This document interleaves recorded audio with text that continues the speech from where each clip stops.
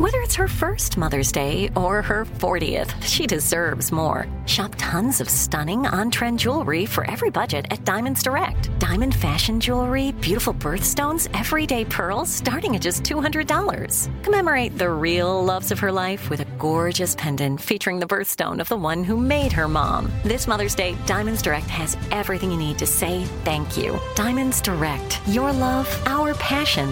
Online at diamondsdirect.com. Something that makes me crazy is when people say, well, I had this career before, but it was a waste. And that's where the perspective shift comes, that it's not a waste, that everything you've done has built you to where you are now. This is She Pivots, the podcast where we explore the inspiring pivots women have made and dig deeper into the personal reasons behind them. Join me, Emily Tish Sussman, every Wednesday on She Pivots. Listen to She Pivots on the iHeartRadio app, Apple Podcasts, or wherever you get your podcasts. I'm Saleha Mohsin, and I've covered economic policy for years and reported on how it impacts people across the United States. In 2016, I saw how voters were leaning towards Trump and how so many Americans felt misunderstood by Washington. So I started The Big Take DC. We dig into how money, politics, and power shape government and the consequences for voters. With new episodes every Thursday, you can listen to The Big Take DC on the iHeartRadio app, Apple Podcasts, or wherever you get your podcasts. The Big Take from Bloomberg News brings you what's shaping the world's economies with the smartest and best-informed business reporters around the world. We cover the stories behind what's moving money and markets, and help you understand what's happening, what it means, and why it matters every afternoon. I'm Sarah Holder. I'm Saleha Mohsin. And I'm David Gura. Listen to The Big Take on the iHeartRadio app, Apple Podcasts, or wherever you get your podcasts. I know. Every time I deal with technology, I go nuts. You and me both. You and me both. Okay, we ready? Let's jump right in. What's up, everybody? I'm Gammy, and welcome to my very first episode of Positively Gam. In this episode, we're going to be discussing the presidential election. We're only a couple of days away, so remember to be on the right side of history and vote. Joining me today is former senior advisor and friend to President Barack Obama, author, lawyer, mother, and businesswoman, Valerie Jarrett. Welcome, Valerie, to Positively Gam. I am so excited. Thank you, Gam. Thank you for taking the time. I'm delighted to be here. I've been looking forward to it. How are you doing? I'm fine. I'm so excited. Is everyone good? Fine. Yeah, everybody is fine. And during this time in COVID, and I pray that all of your family is well. They are. And when you ask people that now, you really mean it, right? Because so many people are not fine. I know. I just am so excited to have you here because I'm not a political person. I never have been. And I just think that it's so important right now. And I just think you are the perfect person to talk to. But I want to go back a little bit and just have you give us a little story about yourself and your career path, because you really started out as a boss to Michelle Obama. Yes, back in 1991, a long time ago, I was a deputy chief of staff for Mayor Daley in Chicago. And I interviewed this bright young woman whose name was Michelle Robinson. So she wasn't even Michelle Obama back there. And she had been practicing law at a big law firm, as I had too before I joined local government. And I should say I joined when Mayor Harold Washington, the first Black mayor of Chicago, had just been reelected. And 4 years later, in walks this elegant, old before her years, strikingly gorgeous woman. And I'll never forget her. And she just bowled me over, offered her a job on the spot. She was so impressive. Wow. You know, tell me then how you got to be a senior advisor for President Obama, and what did that mean? What is your job description, or what was your job description in that role? So I met the Obamas in 91. And in fact, before she agreed to take that job offer I gave her, she said, my fiance doesn't think it's such a good idea. Will you have dinner with us? And I did. And that was the beginning of not only a work relationship that I had with her, but a friendship I had with the two of them. We clicked, and she and I worked together for a couple of years at City Hall. She went to the University of Chicago after running Public Allies. I was on the board there. I chaired his finance committee for his campaign when he ran for Senate after I tried to talk him out of running for Senate. So he forgave me for that and gave me the chairman of the finance committee. And we lived in the same neighborhood. They watched my daughter grow up. I was there for their wedding and enjoyed the births and seeing their two amazing daughters grow up. So we were really inextricably linked. And I think when President Obama was elected, and obviously I'd worked on his campaign, I was a senior advisor on the campaign, and was one of the co-chairs of his transition. And he said, look, I want you to come with me. I had run a business. I had that experience. We were in the middle of this recession. I had worked at both state and regional government. And he wanted to make sure that he had the pulse of where people were on the ground. And our mayors and our governors, all the elected officials who weren't members of Congress were in my portfolio. And then I also ran the Office of Public Engagement, which was the gateway through which the American people interface with the White House. And then I chaired the White House Council on Women and Girls, which allowed me to continue my lifelong passion for gender equity. So he gave me a portfolio of responsibilities in addition to senior advisor. And what that means is every decision that went onto his desk came through his senior team first. And as one of his 3 senior advisors, I got to weigh in on every single issue, every decision that he made. Wow. I know, it was terrifying. That seems daunting. It was quite daunting. I was terrified every single day for 8 years. I stayed all 8 years. The only person in history, which kind of surprises me, that stayed all 8 years. In fact, I waved goodbye when he and Michelle went off to the inauguration. So I was there longer than they were. But you know what? I was old enough to appreciate the awesomeness of my responsibility to serve not only our country, but for a president that I both respect and love. Consider him my younger brother, although I must stop saying that because his hair is just too gray right now. I gotta call him my big brother pretty soon. But our relationship was so close. And so to have a chance to be there and help him in any way that I could was just, it was an honor. Yeah. And obviously you guys are still close because you and Michelle are still very good friends. Michelle is your good girlfriend. Absolutely. The 3 of us are still close. Yeah. And you sit on the board of Michelle's nonprofit, the When We All Vote. Mm-hmm. Mm-hmm. Yeah. And voting is, like we said at the top of the show, that the election is right around the corner. Why do you feel like it's so important for people to vote? I've been voting, of course, my entire life.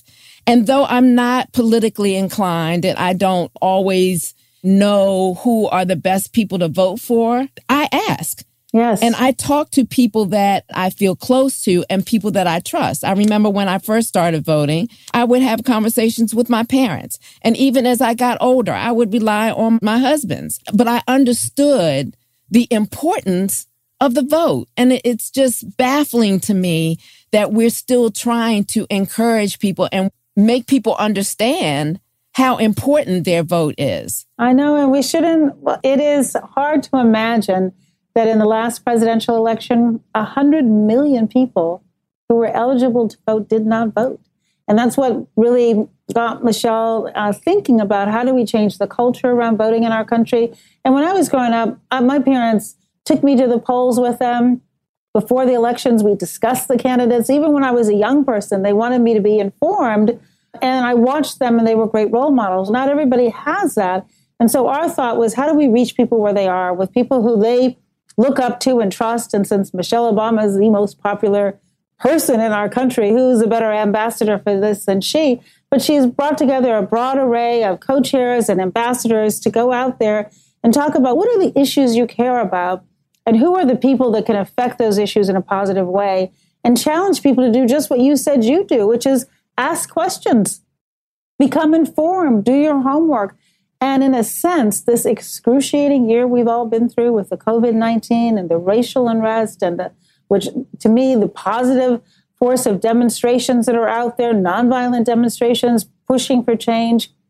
It's been a bit of a civics lesson, right? If you don't think that the police chief is doing a good job, who's the mayor who appointed that police chief? If you think that the prosecutors aren't being fair, you get to vote for your prosecutors. If you think that the governors aren't giving proper information about the COVID-19 and how to protect yourself and doing everything they can to keep their state safe, you should vote for the governor. And then obviously the president and Congress are important offices as well. So we're trying to talk about it from the perspective of challenging people to think about the issues that they care about as a way of getting them to see the connection. Yes, demonstrations are fabulous. It's how we've seen change in our lifetime. The civil rights movement, the women's rights movement, the LGBTQ rights movement, all of those came from activism coupled with voting. Yeah. And right now, people still feel powerless. They still feel like their vote doesn't matter. And it's just such I almost feel like it's a betrayal not to vote. When you think about it, in the year where we lost Congressman John Lewis, an icon of the civil rights movement, who put himself in harm's way and suffered greatly walking across that Edmund Pettus Bridge. I was hit in the head. My knees went from under me. I thought I was going to down the bridge. He's the most courageous person I ever met. Too many people struggled and died to make it possible for every American to exercise their right to vote.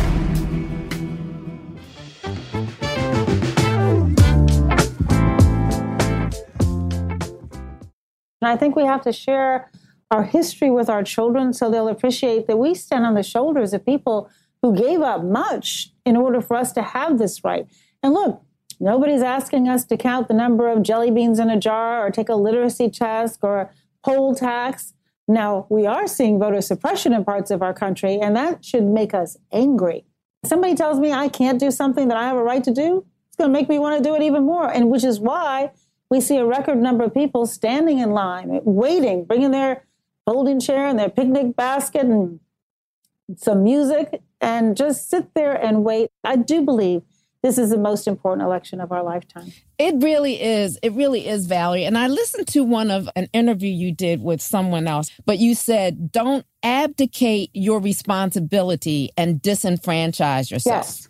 And it's just so important because this process is all we have right now. I believe that so many things about the government and the way and politics and the way that it's run needs to change. I agree. But right now, this is what we have. This is it. And when you don't participate, you're taking away all of your power. And if your vote doesn't matter, then why are all these measures being taken to keep us from voting? Well, that's the question I want people to ask yourself. If they didn't appreciate the fact that you are a threat to their power, they wouldn't be working so hard to disenfranchise you. And we've seen laws that are passed. We've seen policies and practices. We've seen even the president's calling on his supporters to go to the polls and inevitably try to intimidate voters.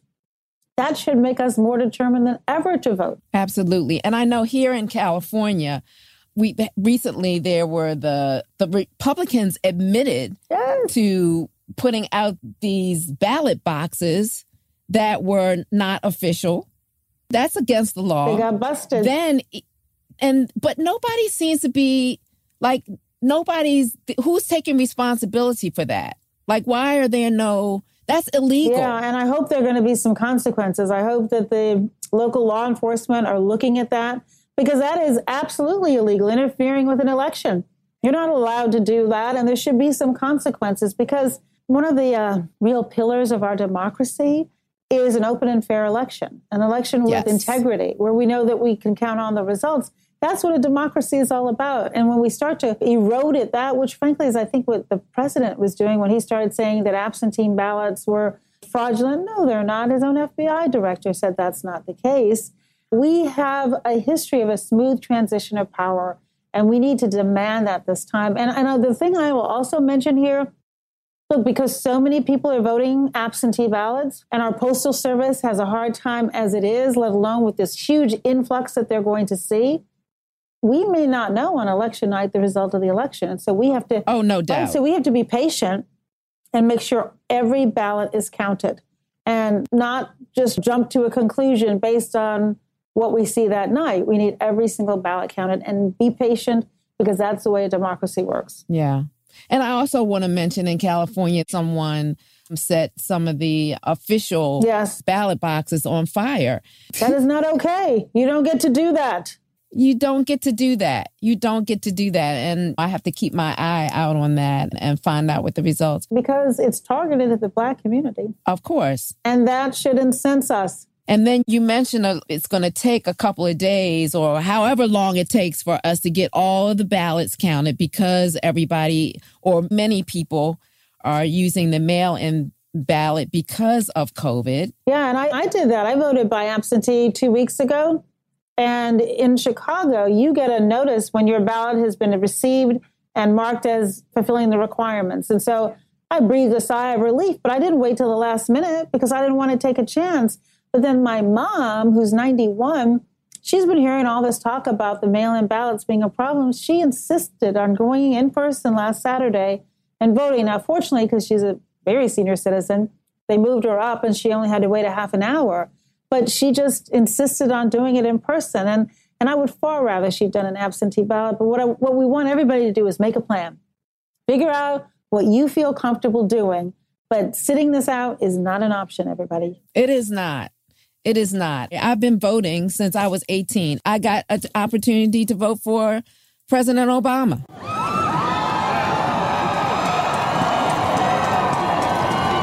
Are you prepared to take the oath, Senator? I am.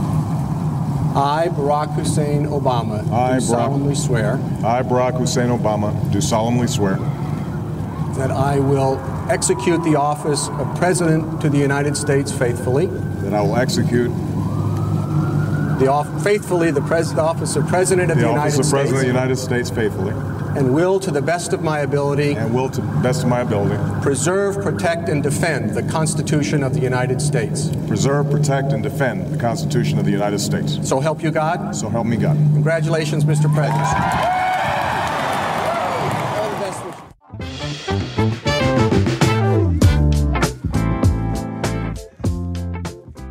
And because we're going to have to wait to get the results, President Trump has implied that he will not easily leave the White House. What are your thoughts about that? It's the first time in history we've had a president imply that perhaps he's not going to go nicely. And again, we, as this beacon of hope for the world, have gone around and pointed fingers at other countries when they didn't have a smooth transition of power. And basically what President Trump is saying is that unless he wins, then the election couldn't have been legitimate. How about Joe Biden just got more votes than he did, right? How about that as a possibility? A likely possibility if you look at the polls. But I hasten to add, do not pay too much attention to the polls. Please don't. Because say it again. Do not. Because you know what? Hillary Clinton was ahead in the polls. And I even look back to when President Obama lost in the primary in New Hampshire to Hillary Clinton. We were up by 12 points. Boom, gone, just like that. We can't take it for granted, which is why President Obama is out there. It's why you're going to see Joe Biden, who's working hard now, preparing for his debate coming up this week. It's why Senator Harris is back out on the campaign trail. They are not taking a single vote for granted. But the point you made is a good one in that you have two candidates on the ballot. Pick one. Pick one. And in this case, to me, the contrast between the two is just enormous. It's so stark. It is so stark. And I'm just glad that I don't have young children because I don't think I'd let them look at television these days. And then social media is being weaponized. And I think part of what the message that Joe Biden and Kamala Harris have that resonates with me as a mom and now as a grandmother is that they are role models. It's really like what Michelle Obama said, when they go low, we have to go high because the children are watching. And I want to have a president and a vice president who we can all be proud of. And one of the things Joe said the other day that really resonated with me, too, is he said, look, I'm running as a Democrat, but I will be president for all of America. For all, yes. And frankly, I haven't felt in the last 4 years that I had a president looking out for me. Of course not. And this election is really going to be telling as far as where we stand as a country. Unfortunately, it may really tell us who we really are, and it may not be what most people believe and what most people want to hear. Because right now, the country's moral fabric is frayed, to say the very least. It is, and it has been fueled from the highest office in the land. But this is what I still believe. It wasn't that long ago that this country elected Barack Obama not once, but twice. And I think most Americans are good and decent people, and they're just trying to get through the day and provide for their families and retire in dignity and love their children, love their families. And what we're hearing is the toxicity, and it's in the airwaves, it's on social media, it's coming from the highest office. And part of my message is that we all have the ability. When you say people sometimes feel powerless, no, we actually have the ability to be good and decent and to treat each other well and to feel like I am my sister's keeper, I am my brother's keeper, and to heal this division. I think it comes from the ground, and it comes from sending a strong message to the leaders about who we are. We define who we are. Yeah, that's exactly was going to be my next question to you is how do we heal? How do we heal as a nation? Yeah, it begins with each one of us. Are we going about our day treating people, being decent? Are we electing people who reflect our values and our priorities? And so sitting at home isn't an option. You have to send a strong message. And I say this to people, even if you live in, like I'm in New York right now, a very blue city, but it's important that we send a strong message of where the pulse of the American people are, regardless of blue state, red state.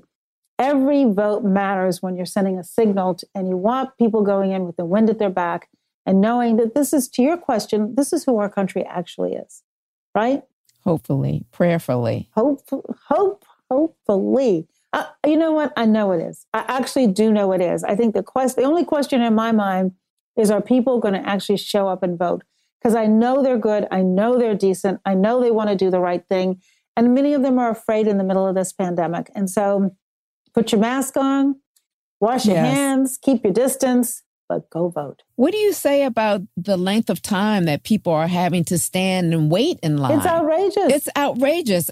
We're supposed to be the most advanced country in the world. Go figure on that one. And this is why one of the things we've been asking for is for employers to give people a day off to go vote, not just 2 hours, because you may not be able to do it in 2 hours. And you shouldn't have to choose between getting paid and exercising this right to vote. So we're asking every employer in the country, give your workers a break, let them go vote, and tell them as long as it takes. Now, is it outrageous? Yes. And which is why if you are in a state where you have had to wait for 12 hours, you need a different Secretary of State. That's who oversees the election in your state. So you need to do better than that by holding that person accountable. Again, we're not powerless here. We shouldn't stand for that. So, but be prepared, bring your stuff, go with somebody so one of you can get out of line, go to the bathroom if you have to, come back and save your spot in line. And then many states also have drop boxes where you can fill out your ballot and just drop it, and then you don't have to stand in line. But that means you got to request it now. So today, make your plan. Now, you mentioned Kamala. Let's talk about Kamala Harris, because she is an amazing candidate. I'm so excited about her. But the news media is often so critical of women in power, and specifically with Kamala Harris as the first Black VP candidate. From her looks, her dress, down to her tone of voice. Well, I have strong thoughts on that. Look, a group of women from around the country got together before Joe Biden even selected Kamala Harris. And we sent a letter to the media and we said, look, you better do this differently this time. We are so sick and tired of seeing double standards, women treated differently, misogynistic or racist comments directed at women who are vying for higher office. And look, Senator Harris has been up against this since the first election that she ran, and it's an uneven playing field. And she has mastered that uneven playing field, but she shouldn't have to. So we sent out this letter and we said, we have her back. We knew he was going to pick a woman. Whoever that woman was, we wanted to say, we have that person's back. And now we stand with her firmly. But the point is that women shouldn't have to be in the position of defending themselves. There should be other voices out there that call people on it when we see it. We saw it just the other day. We saw the senator from Georgia spewing out, mispronouncing her name. Now he knows how to pronounce her name. He serves with her in the Senate. And what it is intended to do is to make her look like an other, different. And we've seen this with Black people all the time, where people pretend like they can't pronounce our name. It's disrespectful, it's diminishing, and it needs to stop. And he was called out on it immediately. And we've been telling the press, stop talking about her clothes. This is the standard. It's really this simple. Would you say the same thing about a man? When they say, for example, she's ambitious, that is intended to be an insult. You tell me this, what man who is vice president, is a vice presidential nominee or vice president, doesn't want to be president? What person being considered for vice president isn't ambitious? Exactly. In our nation's history, they've all been ambitious. And that's a good thing. I want the person who wants the most important job in the country and second most important job in the country to be ambitious. I don't want you to be ambivalent. I want you all in. Exactly. And so I think, look, she brushes it off because she's used to it. But I think we have to be mindful that it sets women up to be disrespected if we treat them differently than men. She can compete on any substantive issue you bring her way. We saw her in the debate. She was outstanding. She was prepared. She seemed like she was enjoying it. She wanted to be there. She was ready to mix it up. But when Vice President Pence interrupted her, she said, "Excuse me, I'm speaking." She's not going to take that. But we also have to pile on so that she's not out there by herself. And then when I say we, I don't mean just women. Men should be allies in this effort as well.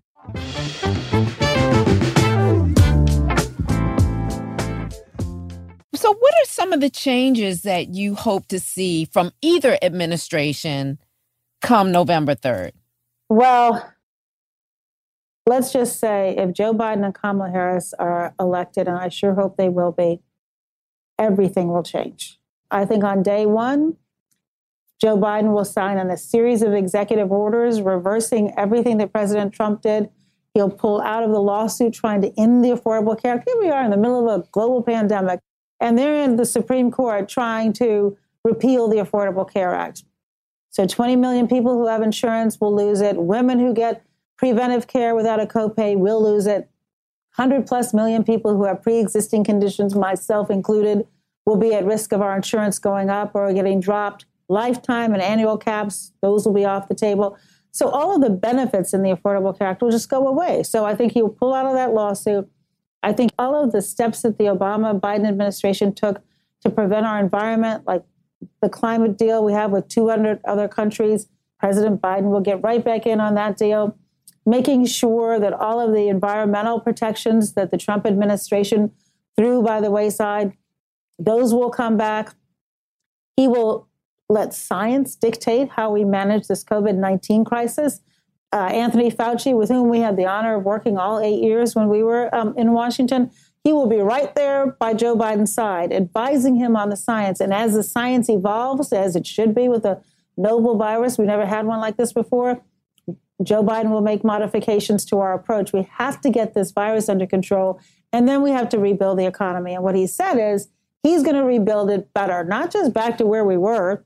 Trump always wanted us to go backwards. Why would we want to go backwards? We want to go forward and make sure that as it gets rebuilt, nobody gets left behind. And so protections for workers, for example, as opposed to protections for big corporations and billionaires. One more question before we move on. What is your feeling about, hopefully, President Biden about extending the Supreme Court? You know what? I think rightly so. He is saying, look, let's not let the Republicans off the hook. What they did by considering Judge Amy Coney Barrett right now, when people are already voting, going on right now, that's outrageous, particularly given what they did with Merrick Garland when President Obama nominated him in March of the prior year. So I think what we have to do is put the spotlight on that and recognize what she will do if she takes the seat. And so he does not want to distract people from the issue at hand, which is her nomination, by speculating about what he might do in the future.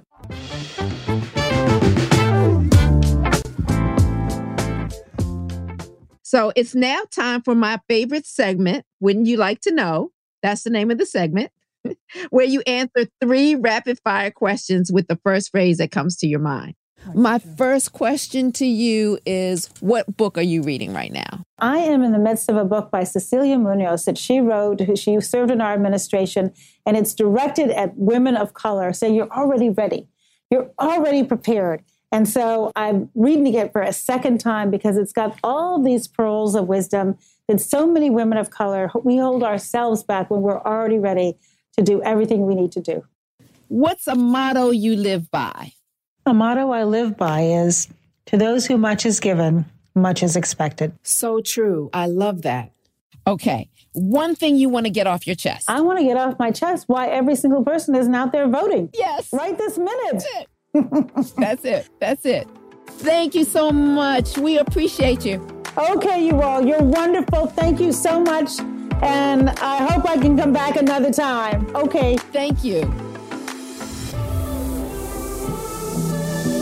My takeaway from my conversation with Valerie Jarrett.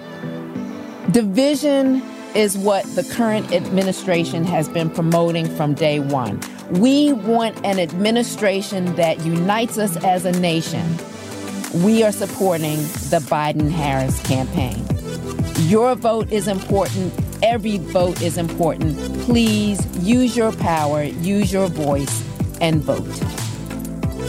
Thank you to my guest, Valerie Jarrett. I couldn't have been more honored to have her on as my first guest for Positively Gam. And go pick up a copy of her book, Finding My Voice. When the Perfect Plan Crumbles, the Adventure Begins. Show your support by following the show and leaving a review on Apple. Follow me on my Instagram at Adrienne Banfield Norris using the hashtag PositivelyGam. I'm here, I'm talking, and I'm listening. Don't forget to vote and stay grateful, y'all.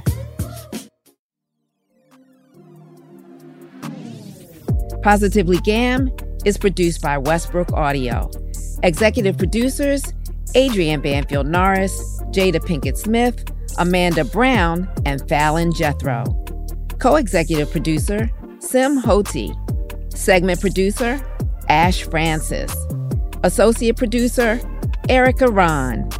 Editor and mixer, Calvin Bailiff. Positively Gam is in partnership with Art19.